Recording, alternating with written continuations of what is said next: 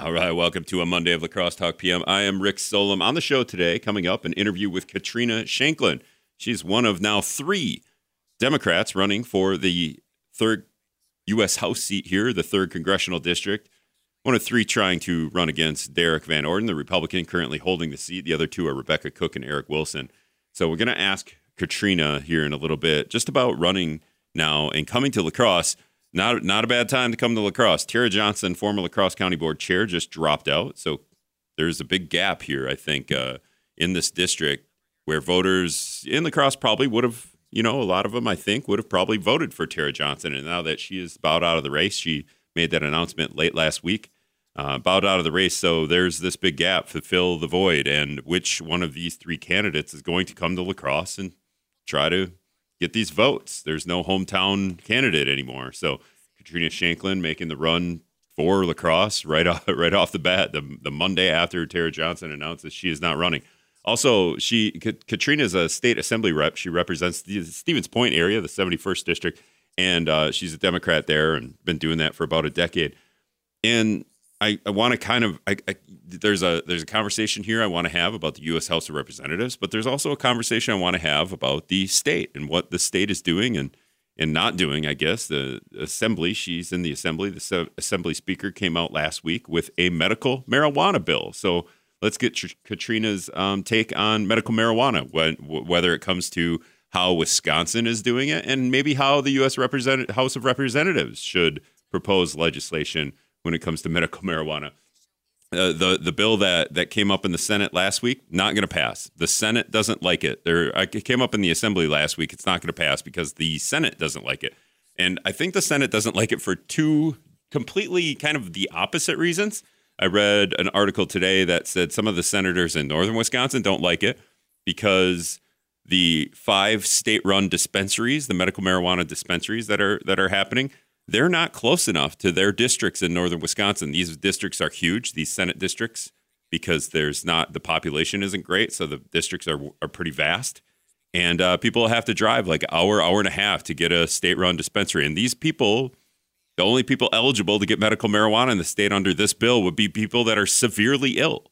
So now you have somebody who's severely ill, and they have to drive an hour and a half to get a prescription filled for medical marijuana at one of these state-run, government-run dispensaries. This is probably not great. We probably need more of those. And on the flip side, the Senate also doesn't want it to be state-run. Private business should run this, and I'm not so sure when it comes to healthcare. If private business should be in charge of this, I would say that we could have state-run dispensaries. If it's just going to be medical marijuana, then yeah, have it be state-run so that it's not a private corporation trying to make money on, gouging you on medical marijuana. If it's going to be recreational marijuana, that's a whole different take.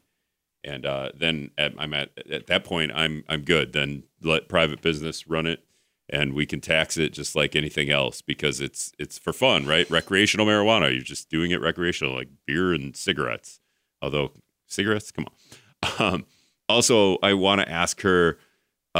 She's in her 30s, I believe. So do we need a representative that age in Congress or more representation in their 30s, this younger generation, to be in Congress? All three candidates, I believe, are very young here on the Democratic side, and Derek Van Orden's in his 50s. So do we need a younger representatives in the U.S. House and maybe even especially the Senate? I don't think we're going to get that in Wisconsin with younger representatives, but the Senate's average age, the U.S. Senate, is 64.3 years old. The average age in the U.S. House of Representatives is 58.4 years old. So those are the kind of the three big things when it comes to what's going on in the state and what we could talk about with Katrina Shankland. Also, I did see some stories that Congress is talking about. They want a raise. The U.S. House of Representatives and U.S. senators are talking about getting a raise. They make I think senators make $174,000 a year. That might be the House salary as well. And they want more money because they can be manipulated by lobbyists and big business because they don't make enough money, which is completely hilarious. If you don't think $174,000 is enough money, then whatever you're doing in your regular job or your lifestyle, then just go do that. If you can be manipulated by private business or lured out of the House or the Senate by private business and lobbyists because those jobs are more lucrative, then go take those jobs and let somebody else that, sees a $174,000 salary as awesome. And I would be willing to work for that as much as humanly possible. I would be sacrificing my time to make that kind of money. That's the kind of representation that we probably need in the U.S. House of Representatives and the U.S. Senate, because those people are going to be more like working class people that see a $174,000 salary a little bit more on par with a good salary, and not one that, I don't make enough and therefore I can be manipulated. Or,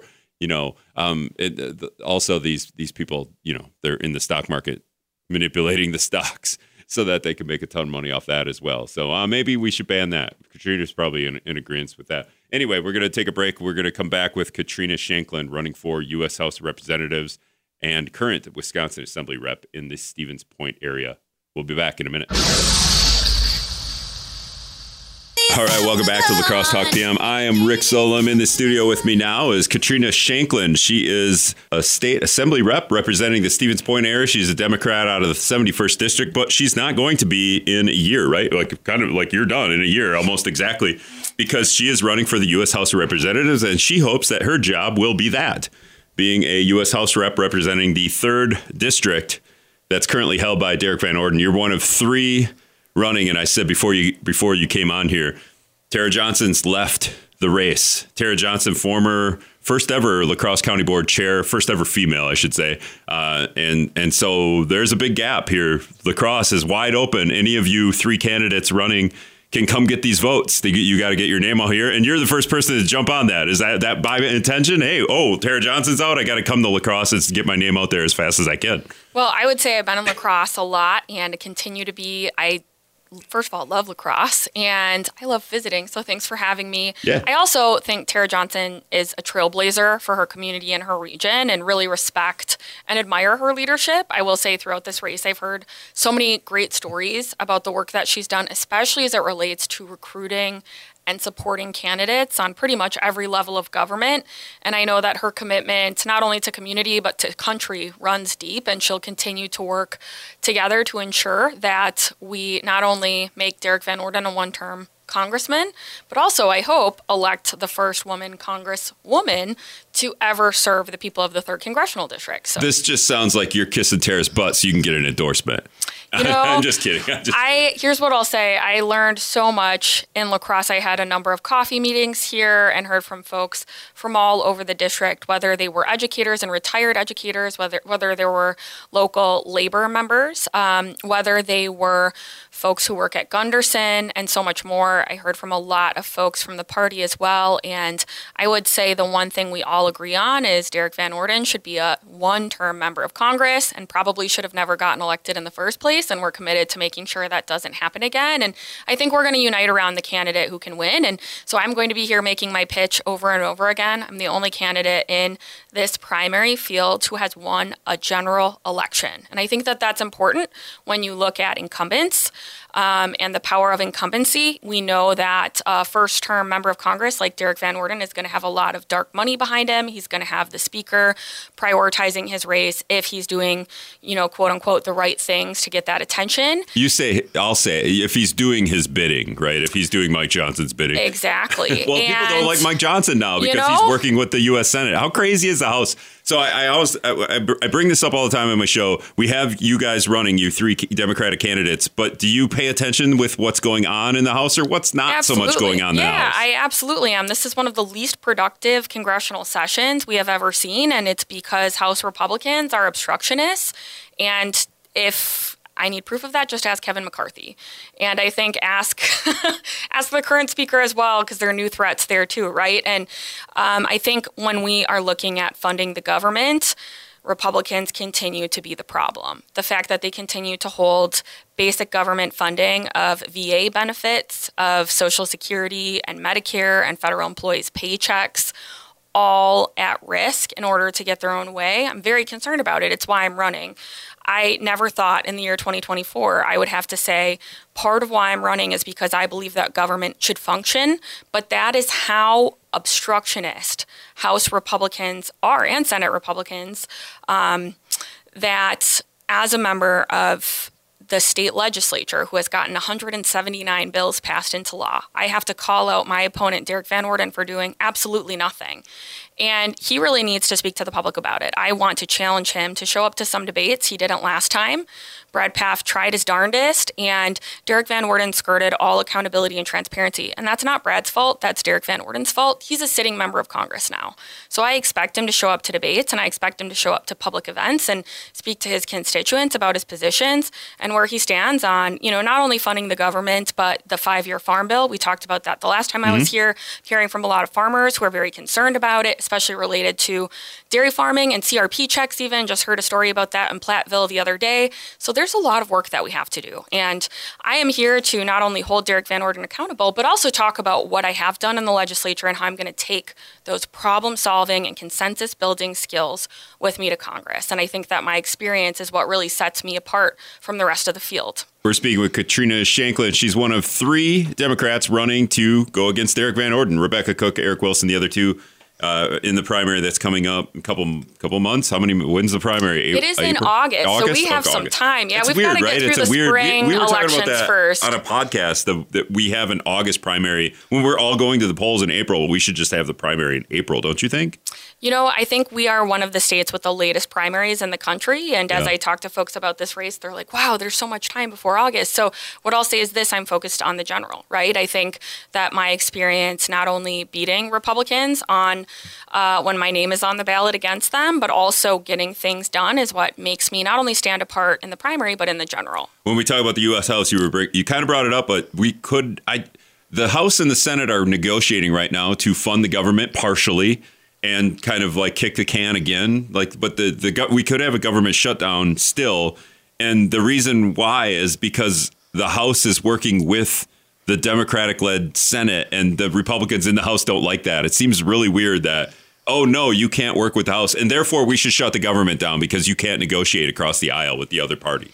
They are disappointingly using people's lives as bargaining chips, and that is inexcusable at all times. So I'm very concerned about the precedent that they've set. I think we saw this over almost 2 decades ago, when they first started really using divided government to not only pursue their agenda that is a little bit too radical for the average person, but that also puts our veterans' benefits, our seniors' benefits, our federal employees' paychecks at great risk, as well as farmers. And I think when it comes to putting the people of Wisconsin first, there will never be a question about my record, but I have major and sincere questions about Derek Van Orden's record, and I will continue to ask those. And he was in Portage County speaking to my local county board last month, and I showed up and talked to him a little bit. It was the first chance I had to meet him, and asked him if he was going to debate me, and I noticed that he didn't answer. So here I am. I'm going to keep saying it. He needs to debate me, and I'm going to keep calling for it, because a sitting member of Congress should have nothing to lose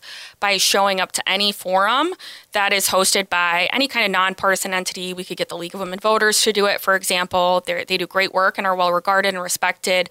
But I do think that's one of the things I've heard the most over the last few months on the campaign trail, whether I was in Black River Falls or Stevens Point in Wisconsin Rapids or Platteville or Chippewa Falls, La Crosse or Eau Claire. People are asking, how are you going to get Derek Van Orden to debate you? And my answer is, I'm not going to stop saying he needs to debate me, and we're gonna make it happen. And his excuse was the media is biased, or whoever hosts it is biased, and therefore he wouldn't feel like it's a fair fight, so to speak, or the questions would be fair, which is funny because then, the debate, did he think the debate with Ron Kind, which was that not a fair debate? Because I feel like it was. I don't know. That'll be interesting. It's so far down the road too.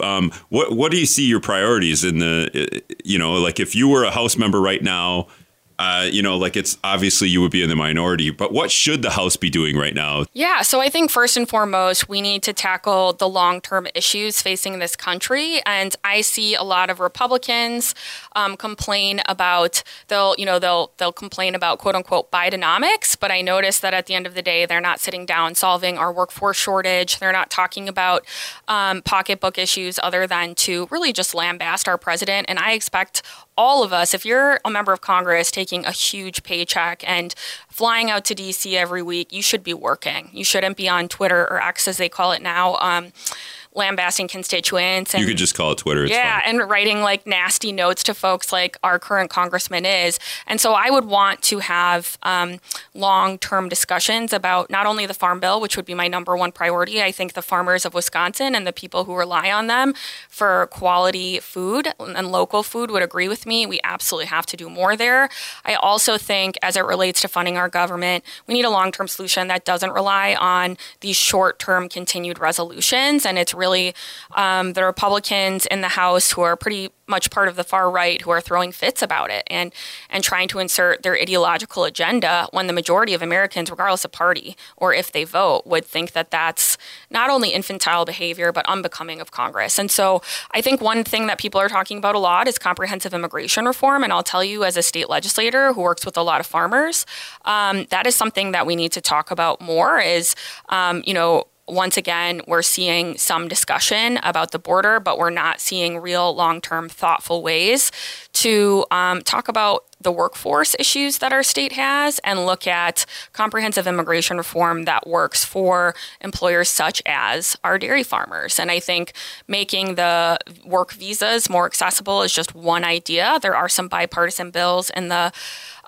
Congress right now that could be moved. But I also think healthcare affordability is another one that impacts everyone just about equally. I haven't met a single person who doesn't have a personal healthcare story who wants us to work together on making the cost of prescription drugs more affordable and cracking down on price gouging, and also making sure that everyone has access, regardless of zip code, to high quality and affordable healthcare. And those two things shouldn't be exclusive ever. But I'm hearing lots of healthcare stories along the campaign trail. So while I'm watching people like Derek Van Orden talk about issues like the economy and the border, I've noticed that he has offered no solutions. And meanwhile, I am talking to constituents as well as folks across the district about their ideas to solve the workforce shortage. They're talking about speeding up the work visa program. They're talking about making sure that we're cracking down on price gouging from corporations that are artificially raising the prices of common goods, especially groceries, and blaming inflation, but it's actually just price gouging. And those are all things that we can fix in a bipartisan way and that we have a responsibility to. Yeah, you just need to bring down the price of potato chips. If that happens, then everything else will fall into place, I believe. $5 a bag for potato chips is ridiculous. And the bags are smaller and they got more air in them. You're in the state assembly. Robin Vos last week proposed a medical marijuana bill. I kind of talked about it before you came on. What I call a socialist-run, government-run medical marijuana bill. Like it's government run. I don't really have a problem with it except who is eligible and how many dispensaries there are. If we're only going to do medical marijuana, those are my problems. What do you think of the bill? I would say first and foremost, I was surprised that they're requiring that only government-run dispensaries. I think that's the opposite of a free market solution, and I would prefer and support more options, including more options for business owners, and especially want to make sure there's preference for local farmers as it relates to medical marijuana. That being said, I don't think the perfect should ever be the enemy of the good. I'm a pragmatic person who wants to build consensus. So I've already talked to folks in the legislature in both houses about this bill. I also did some press recently and talked publicly about a bill that I helped introduce in 2019 that was bipartisan. And that bill expanded the definition of eligibility for medical marijuana and didn't mandate government dispensaries. So I think that could get past the Senate. The Senate Republican leader has already essentially killed Speaker Voss's bill in the Senate. And if we want a bill to become law, it has to go through both chambers. So I've already talked to some Senate Republicans and said, why don't we reintroduce our bipartisan 2019 bill that expanded the eligibility and qualifications for medical marijuana? I think most significantly, there was really good language in there related to chronic pain and symptoms instead of just medical conditions. Yeah. And we're hearing from a lot of folks about that. Expand the eligibility. What Exactly. about like the way people get it? I think, here's the deal. I have supported not only more, I should say, open medical marijuana legalization bills, but decriminalization bills and more. And so I am going to be on the side of wanting to open it up more and more. Absolutely. When it comes to medical marijuana, I want to make sure that veterans have access to it. I want to make sure that people with chronic pain have access to it. But that being said, I'm also staying very open-minded because this is a critical opportunity for us. And if we have the opportunity to get something done this session, I absolutely think we should move something forward immediately because people across Wisconsin can't afford to wait and they can already get it surrounding us. We're an island here in Wisconsin. So yeah, we've got it made here. We just go across the Mississippi to Minnesota. Yeah. It's recreationally legal there. So we need to get it done. And if we can help Wisconsin businesses and farmers in the same time, at the same time that we help people who are really suffering with critical pain and chronic conditions as well as terminal illnesses, I think that's exactly what we need to do. Is it stupid that we just go medical? Because couldn't the state make, I don't know, do you ever figure out how much the state could make? You got a minute and a half. Yeah. If we just recreational marijuana, would we have a giant more billions in surplus? A little over $200 million per biennium was the last estimate. But that being said, that was before Wisconsin became a total island. So I imagine that number has changed. That being said, we've got to get something done.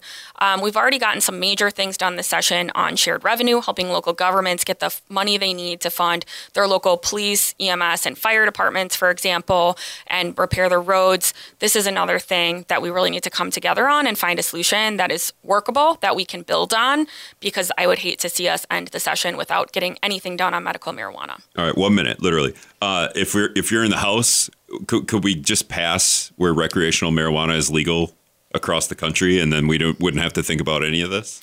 At the U.S. House level, absolutely. But I would also say we need to work on a banking solution, because right now, if it's not descheduled and if we don't have banking certainty, that's still an issue across states that have legalized. What do you mean banking? So without killing our ears. Yeah. So essentially, there are some people who are having a hard time banking who are in legal marijuana states. And so we really need to clarify the law on that because of how cannabis is scheduled right now. Okay. Well, so I did see the FDA level, just said. Yes, okay. And they're working on it. And so I would say what I would like to see is statutory clarity, just so that no business owner ever has to worry again.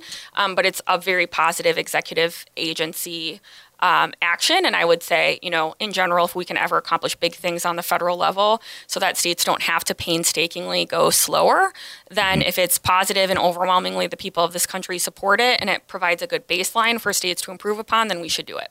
That's Katrina Shankland. She is running for the 3rd Congressional District, the 3rd U.S. House District here in La Crosse and, Stevens Point, Eau Claire, and everywhere there's a UW school in the area. One of 3 Democrats to do that. Thanks, Katrina. Thank you so much for having me. Look forward to being back. All right, we're going to wrap up when we come back.